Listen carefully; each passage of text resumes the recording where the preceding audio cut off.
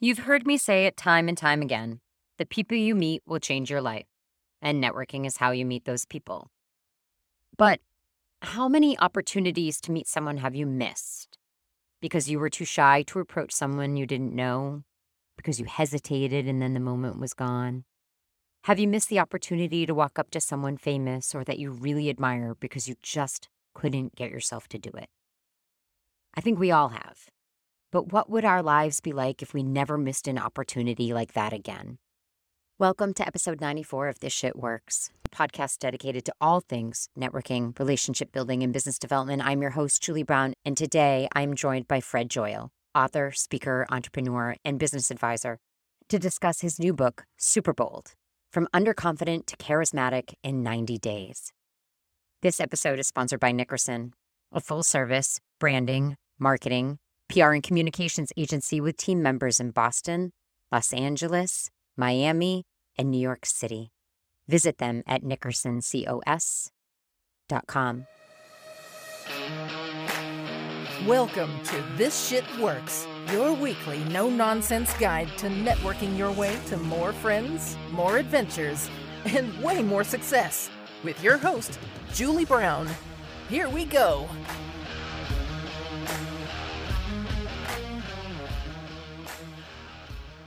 When you are asked, are you shy or are you bold? Most people would answer, I'm somewhere in between. But that answer is like saying you're a little bit pregnant. Because honestly, in situations, we either act shyly or we act boldly. There is no in between. You either spoke up or you didn't. You either hesitated or you didn't. There is no middle ground. The definition of the word bold as it relates to a person, action, or idea is showing an ability to take risks, to be confident and courageous. Would you describe yourself as bold? What about super bold? Are a lucky few born with this ability, or can we all tap into it? Well, my guest today thinks that boldness is a gift, but not something that you are gifted with or born with, but a gift we can all give ourselves. That boldness can indeed be learned. I'm very excited to get into this conversation to discover how we can all become super bold. Fred, welcome to the podcast. Thank you, Julie. I'm really excited to talk about this topic. So I did my research on you.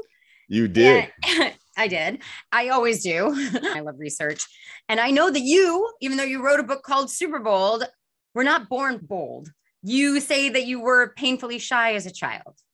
Talk a little bit about that and how you discovered your own boldness.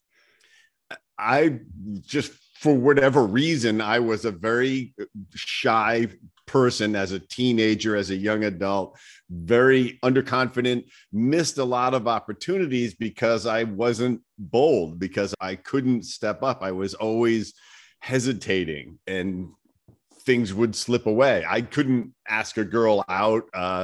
It was painfully difficult to even ask a girl to dance. I processed rejection really badly.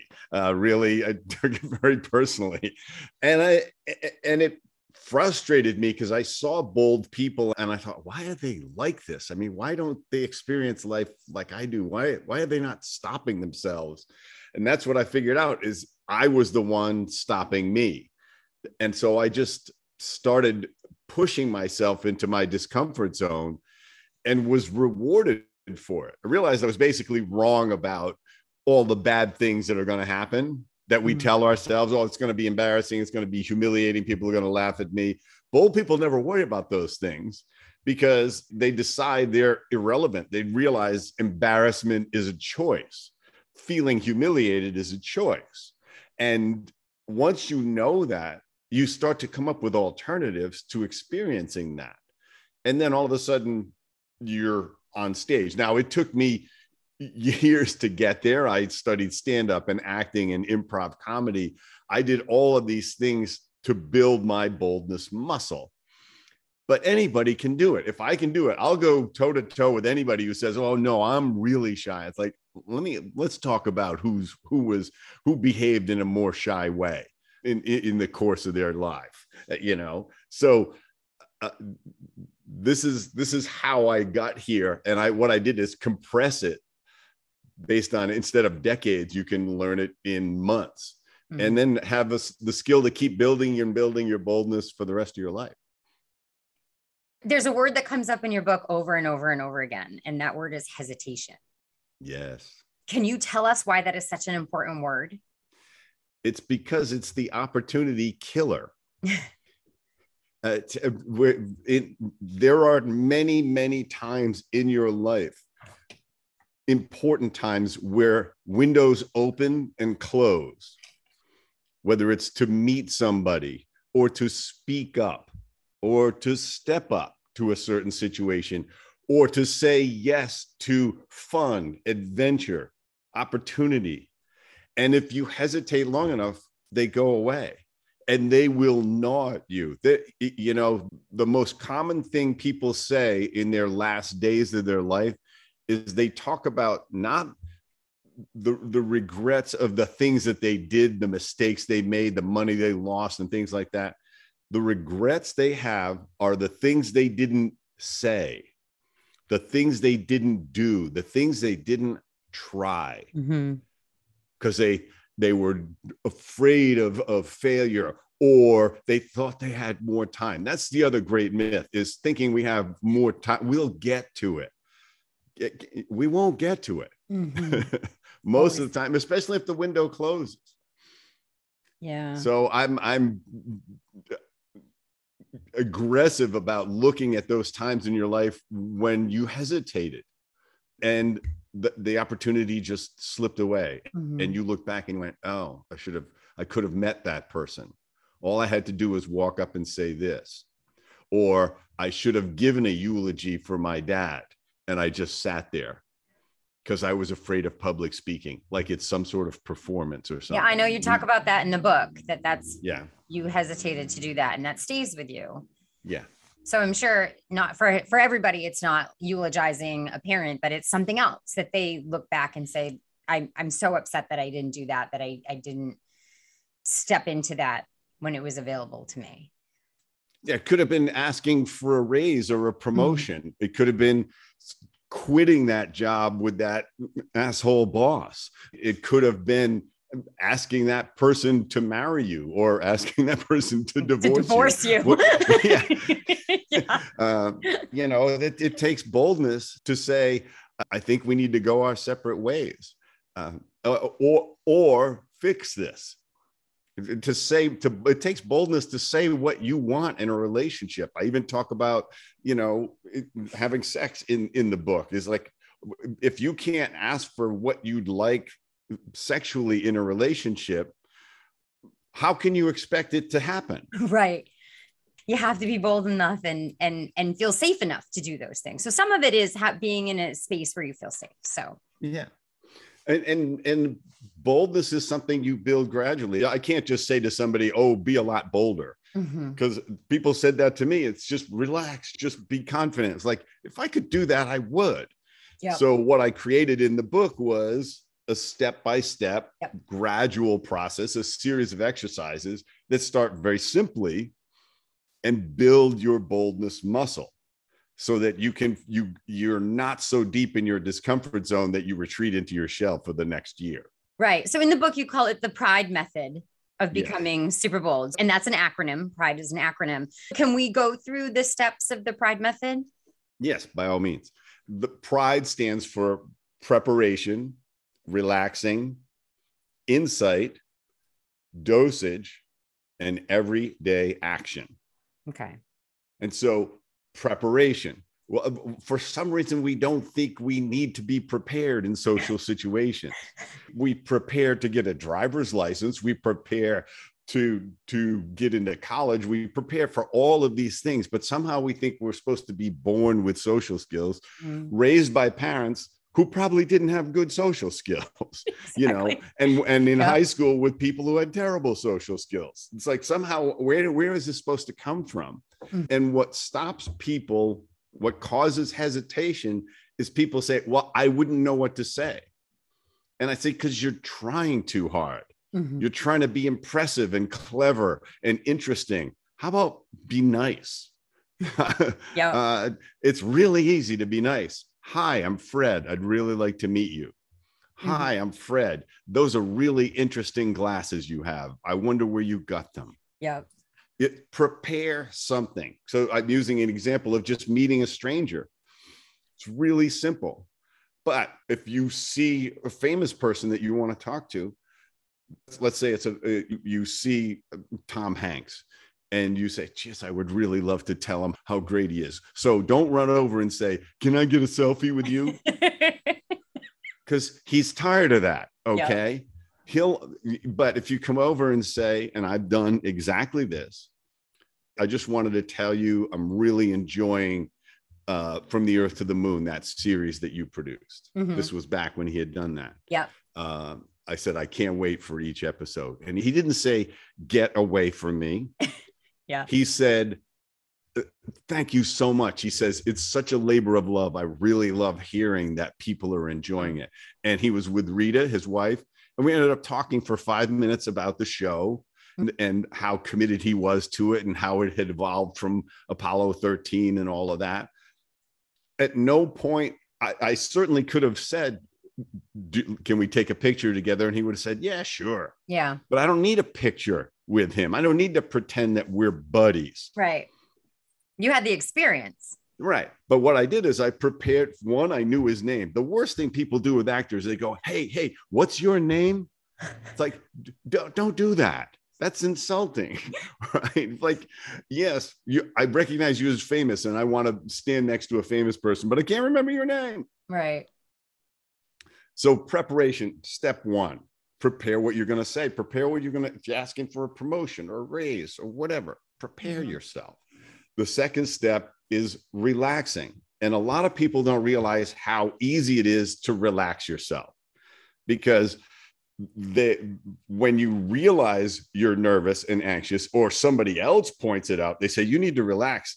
You go, oh shit, it shows that I'm nervous. Now I'm even more nervous. Now I'm even more anxious.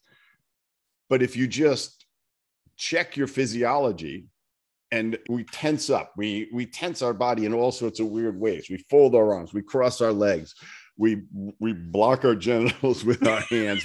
Our shoulders are up around our neck, and we're adding tension. And you can just shake it off. I'm backstage and I'm just shaking myself loose before I hit the boards. And the other thing that's really important to do is to breathe, to realize the power of 2 or 3 deep breaths to relax you. And there's more techniques that I teach in the book, but that basic thing of just breathing calms you down. And when you start to calm yourself, you suddenly say, oh, I'm in control of my state. I've shaken off the physical tension in my body. And now you move in the other direction into relaxing. And what you do over years of developing this, which is what I took, is that anxiety we transform it into energy. When I hit the stage, I'm not like super relaxed and like a sloth. I'm taking all of that, what would have been an anxiety, and turning it into stage energy. Yeah. I heard recently, because I listened to a speaker's podcast, and I heard a really great story from another speaker who, when he was in theater school, was always nervous before going on. And his teacher said, your nervousness is selfishness to the audience, because you're making it about you when what you're doing on stage is about the audience. So you holding on to that nerves and making it about you is really selfish. And I thought that was a great way to put it, because everybody is going to have some level of fear and anxiety before public speaking or before doing something big and bold, but you have to re-examine the way you look at it. Yeah. And I just taught a 2-day speaker training course, and people said, well, I'm really nervous being on stage. And I said, if you weren't, it would be a sign of mental illness. If you're not nervous for the first few times or the first 100 times getting in front of people, that you have a dissociation thing going on. But again, it is about being generous to your people. And this leads right to the I in the Pride method, which is insights, which is nothing bad happens. One of the key insights is nothing bad happens unless you decide to label it that way.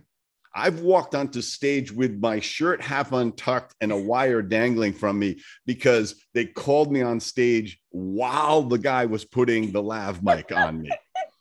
And I didn't notice for 10 minutes, but it didn't stop me. Right. And the best example I have is a woman I know. She's on stage, a few hundred people. About 10 minutes in, she breaks her high heel. And there's an audible gasp in the room from the women because this is horrifying. Sure. So what does she do? Instead of running off stage or panicking or showing anything about like, oh my gosh, this happened, she looks down, kicks her shoes off and says, well, I guess I need to start spending more than $30 on shoes. Yep. That's a classic example of embarrassment and humiliation are a choice, and nothing bad happens unless you decide to label it that way. She owned that audience at that point. Because this is what people on stage have to realize. The audience admires you for being up there. So just relax and enjoy it. And roll with everything, because they don't know what she could have broken her heel on purpose because she had that prepared. Who the heck knows? Right. Which would have been brilliant, by the way. I've been tempted to go on stage with my fly down many times and then just say, my mom has been trying to cure me of this for decades, but that's so key insight. Nothing bad happens unless you label it that way. Other big insight is people are not thinking about you anywhere near as much as you think they are. They're thinking about themselves. Yep.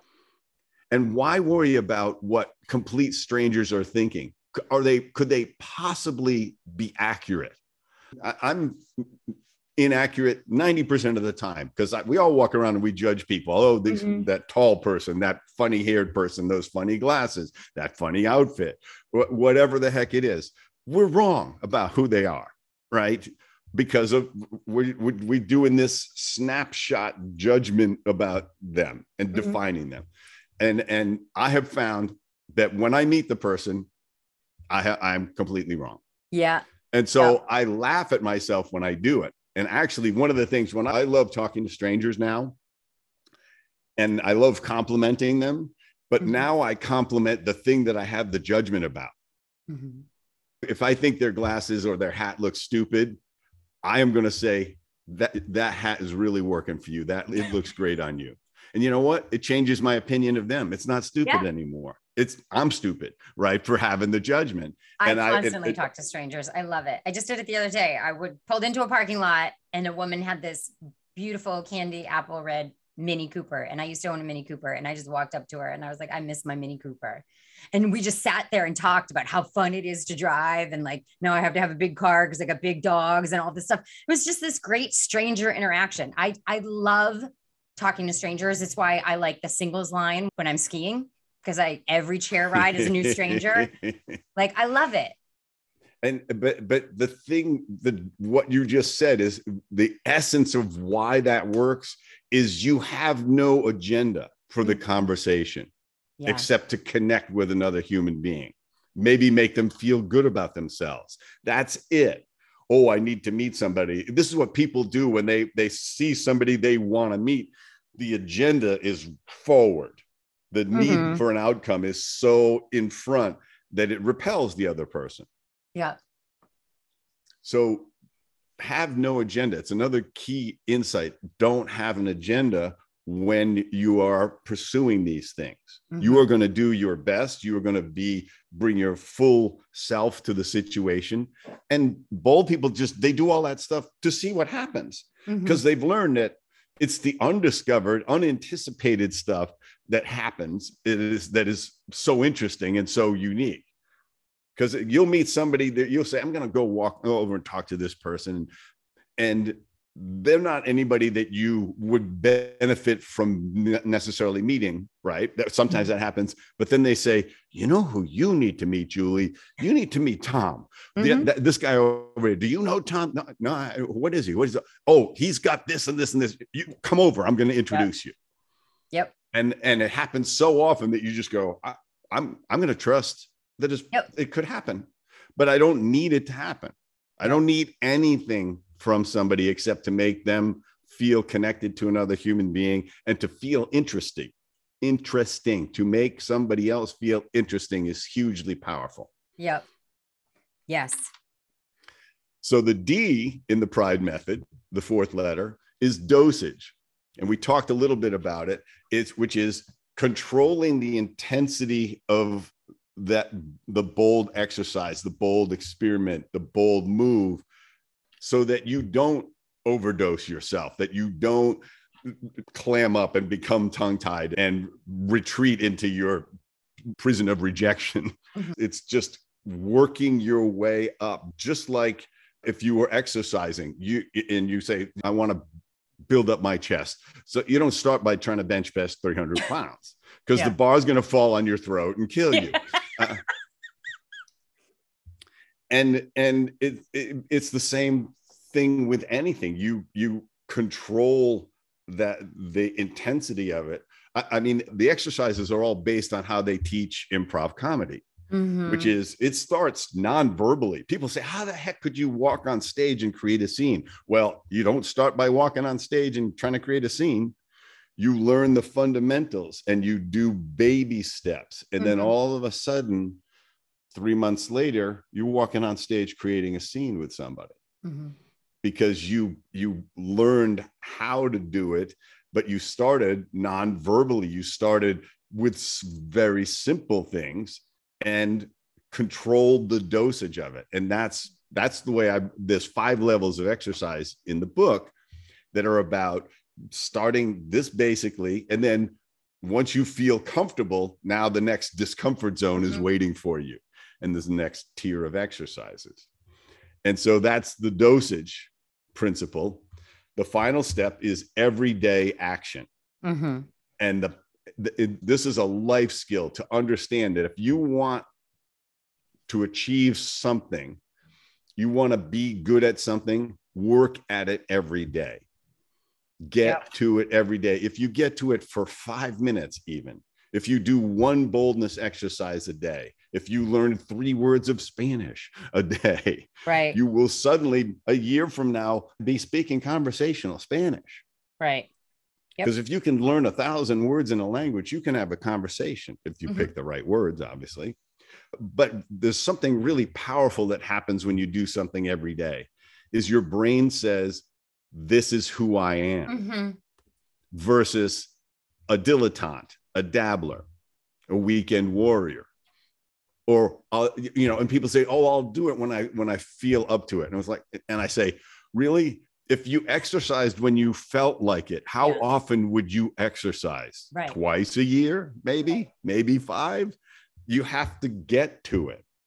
And that's the other thing. And when your brain says, okay, this is what we're going to do, you don't have to decide whether to do it or not. And you fixed the number one problem human beings have, which is starting. We have so much trouble starting anything that's even that we want to get to, that's important to us, right?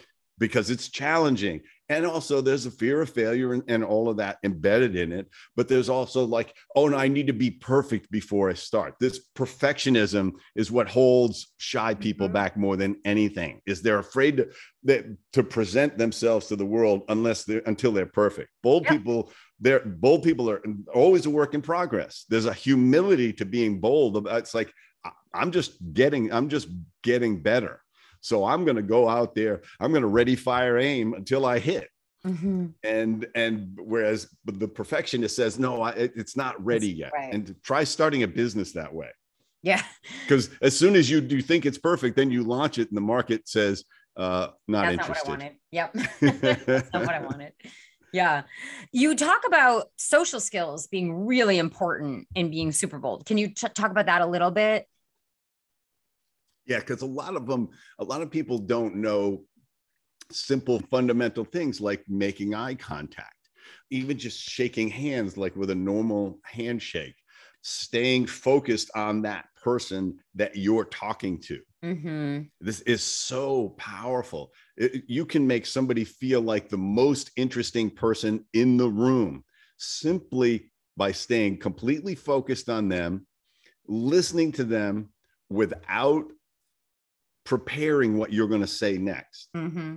And then and by just asking open-ended questions that get them to talk about themselves. And when they say something, like I love people saying, what's the most interesting thing that's happened to you this month? And they'll have to think about it.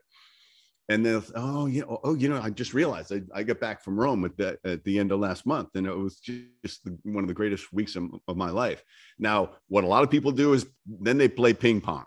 They go, oh, it's my turn to talk about being in Rome. Rome. Yep. And the worst thing you can do is play top this. It's like, I was in Rome and I had a private audience with the Pope. It's like, and the guy goes, well, I just ate a lot of pasta and drank espresso and ate gelato. That's all I did. Paletti di bacala. Yeah. And so instead, 5 words, tell me more about that. Yeah. That is the power right there. If you resist throwing in your side of the story and say, tell me more about what was so interesting about it. What did you do that you can't wait to go back and do again? Learn how to do that. Mm-hmm.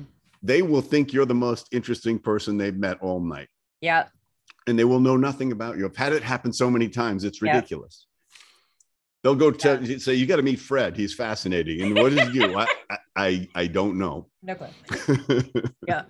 Because why not enliven people? Why not find that thing that they're charged up about, that they're passionate about, that they experienced? And that you can start to offer stuff. And if you find this is the other thing we do, is especially shy people, is when we finally get to talk, we monologue. We're off and running. We don't leave a breath of fresh air in between for them to say, okay, then. We disgorge because we're not, this goes back to, we're not shy. We behave in a shy way. Right. We're not shy with our parents. We're not shy with our life mate or our friends. We're shy. We behave in a shy way in certain situations where we don't feel like we belong or we're enough. Mm-hmm. Terrible messages to tell yourself, by the way. But we just need to settle into that and realize that we are enough. One of the things I tell people is, one of the most powerful mantras you can tell yourself is, I belong everywhere. Wherever you are, I belong here. And that's because we're constantly telling ourselves, oh, he doesn't want to meet me. She's not interested in me. This isn't going to work. This person won't buy from me. And I've been in rooms with incredibly successful people, 10 times, 100 times more successful than me. And I don't tell myself I don't belong there. I may not even be dressed appropriately. And I won't tell myself I don't belong here. I'll just talk to them because they're all human beings. Mm-hmm. I went on like twists and turns here, but the monologuing thing is a reflex, because you are finally you don't have to be shy anymore. You can finally talk. Yeah. And as soon as you stop, you see yourself monologuing, stop yourself and say, but I'm more interested in that. I get excited about this, but I'm more interested in Rome. Tell me more about Rome. And they'll go, oh my gosh, she's self-aware. She knew she was babbling, but she stopped herself. So I don't have to run. Yeah. Yeah. I will say I do that because I get so excited that we have something in common, because I'm like a commonality person. I think commonality breeds the friendship and the trust. And so when I find out that we have something in common, I'm like, oh my God, me too. Like, and I want to word salad all over them about it. So that is something I know that I've recognized in myself that I have to dial back, that I have to do what you say. Tell me more about it, and then wait for my turn to speak. Yeah. And you can come at, this is the other thing that I talk about as a social skill is you don't have to barf everything about the whole thing. You could say, yeah, I was in Rome too and found this terrific back alley restaurant, but where did you like to eat? Mm-hmm. And what happens is you've created suspense, just like a good storyteller. They're eventually going to go, but wait a minute, what was the back alley restaurant that you went to? And there's nothing wrong with you bringing your excitement to something, because that's one of the beautiful things about you. And what people enjoy is that they don't want somebody who's dull, who's lackluster about everything, if they're forced to talk to them. But it's just knowing when to stop yourself, knowing that you can roll this out in pieces and add a little suspense to it. And now it's more of a tennis match, but you're lobbing over and they're getting to whack the ball back. Mm-hmm. So when you talked about dosage, you mentioned some boldness exercises in the book. Can you give us an example of when people buy your book and they're going to be taking this journey to being bold in 90 days, an example of an exercise that they will have to go, perform on their journey to becoming super bold? One of the simplest things to do, and it attacks that, oh no, something terrible is going to happen reflex, is to, every time you see a sign on a door that says employees only, go in. Just walk right in. Nothing bad will happen. It's an exercise to first, as you do it, listen to the voice in your head. It's like, oh, I can't do that. Oh, I can't go in. There's a sign. That's right. There's a sign. There's no, you're not breaking the law. You are just walking through a door. And the only thing keeping you out is the words on the door. If it's locked, you're obviously not getting in, but go in. But most that's going to happen is somebody's going to ask you to leave. How horrible is that? You're not an employee, right? So you're deliberately setting yourself up for what you would call failure, to get thrown out. And you'll find 9 times out of 10, nobody says anything because you went past the sign. So you must belong there. The most they'll say is, can I help you? And you'll say, I do it in grocery stores all the time, just as an exercise too.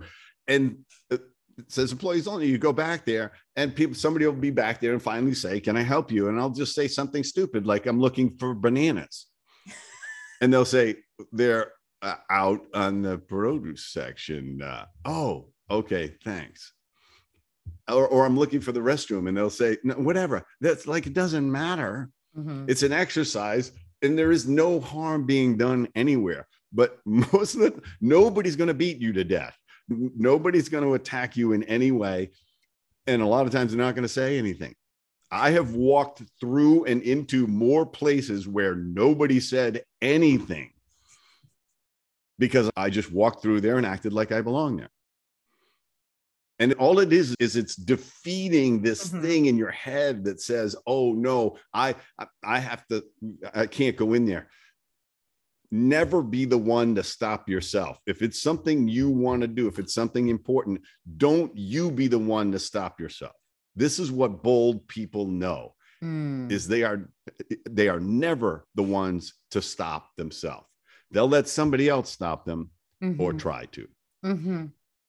Oh, and it's amazing how much more happens and how much more interesting stuff happens. And you just say, wow, this is, especially if you're just going someplace and odds are they're going to stop you or they're going to throw you out. You tried, but you failed, right? But it's no different than if you didn't try, right? Except there's a big difference in that you tried. Because what bold people know is, what bothers them is not trying. Trying and failing and trying succeeding are similar in their minds. Yeah. Because trying and failing, man, I took a swing and I missed. I got to do this a little better. Next time when I try to walk in the line, I'll walk in backwards and see if they notice that I'm not walking out. I'm actually walking in. All right. It's like that thing of not stopping yourself and noticing when you do, and that's what the thing about the employees only thing is.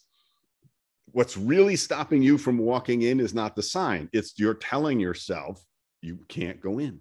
Mm-hmm. And you want to, if you start to defeat that in your life, you'll go, wow, I really stopped myself a lot. Yeah. That's got to end. Right. Because important stuff's going to happen. And then you're really going to stop yourself, whether it is the eulogy for a parent, or I've been at funerals where people say, people have gotten up and spoken, and they say, does anybody else want to say anything? And a lot of times nobody will say anything because they think it's a public speaking event. It's like, no, this is your last chance to get up and say how you felt about this person. Oh, I might cry. Oh, wouldn't that be terrible? Everyone will just leave.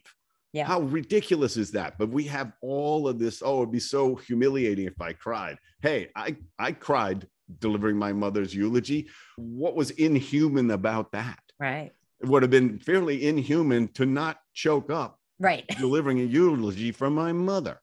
Yeah. Very interesting. Very interesting. Well, I'm super excited about this book. I'm super excited about the exercises for the listeners to listen, and hopefully some of them take on this challenge, this 90-day challenge to become super bold. Where can people learn more about you? FredJoyal.com. I'm Fred Joyal everything. I'm Fred Joyal on Facebook and LinkedIn and Instagram and Twitter. I'm a marketing guy, so I grab my name early everywhere. Good thing your name's not Julie Brown. Yes. It's hard to grab that name. Not as easy to get JulieBrown.com. I'm just telling you. Yes. And the other interesting and exciting thing for me that I'm doing is I'm doing a 2-day Super Bold workshop in June in Los Angeles, the 24th and 25th. So people who really want to accelerate this process for themselves, they can join up for this workshop. They can learn more about it on my website and just talk to me. On my website, you can sign up and schedule a half an hour conversation with me, and let's figure out if this is for you, if you're ready for this, or what you need to understand about this. It's going to be limited to just 40 people. So it's going to be really transformational and extremely interactive. You will be changed. That's great. For the better. And you'll come away with the life skill of how to build your boldness more and more and more, but with a real taste of how you can break through. That's great. Okay. So I'll put that in the show notes, and I hope everybody checks it out. Fred, this was great. Thank you so much. I had so much fun. I love talking to professional speakers because it's easy for me because I have to do very little. You don't have to pull everything out of us. I have to do very little to have great content. So thank you so much for coming on. Oh, it's my pleasure, Julie. It's great to meet you. Thanks, you too. I loved this episode. I might actually say it was one of my most favorite conversations I've had on the podcast. What you might not know, unless you do as much research into the guests as me, and why would you, is that Fred is one of the founders of 1-800-DENTIST. He literally jokes about how he was so shy as a young adult that he couldn't make sales calls for the company that he worked at, but then he went and founded a company that relies solely on the telephone and sales via telephone to be profitable. One thing that Fred said that has stayed with me is that embarrassment is a choice. No one is telling you that you need to be embarrassed or that you're supposed to be embarrassed. We are deciding that for ourselves, just like we decide whether to hesitate or to act.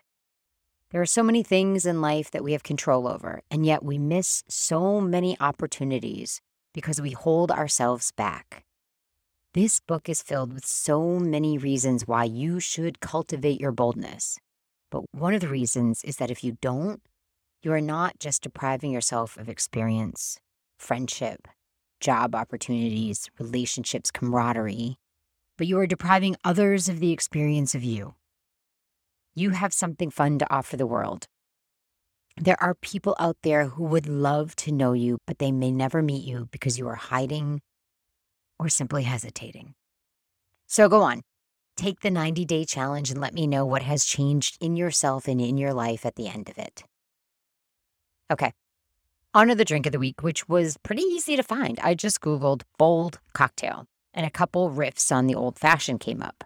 This one is called the Bold Fashion.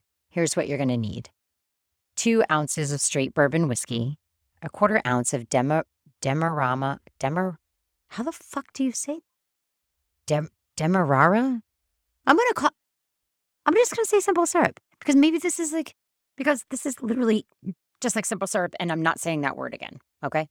2 dashes of aromatic bitters and 1 dash of orange bitters. Combine all ingredients in a glass and stir. Serve on the rocks and garnish with an orange twist. All right, friends. Wasn't this fun? I had such a great time today. I hope you did too. Sometime between now and next week, make sure you walk into some door that says employees only and let me know what happens. Until then, cheers. Hey, thanks for taking the time to listen. Be sure to subscribe to the podcast so you never miss a tip. And remember, you can unapologetically be who you authentically are and still be wildly successful. That's a fact. See you next week on This Shit Works.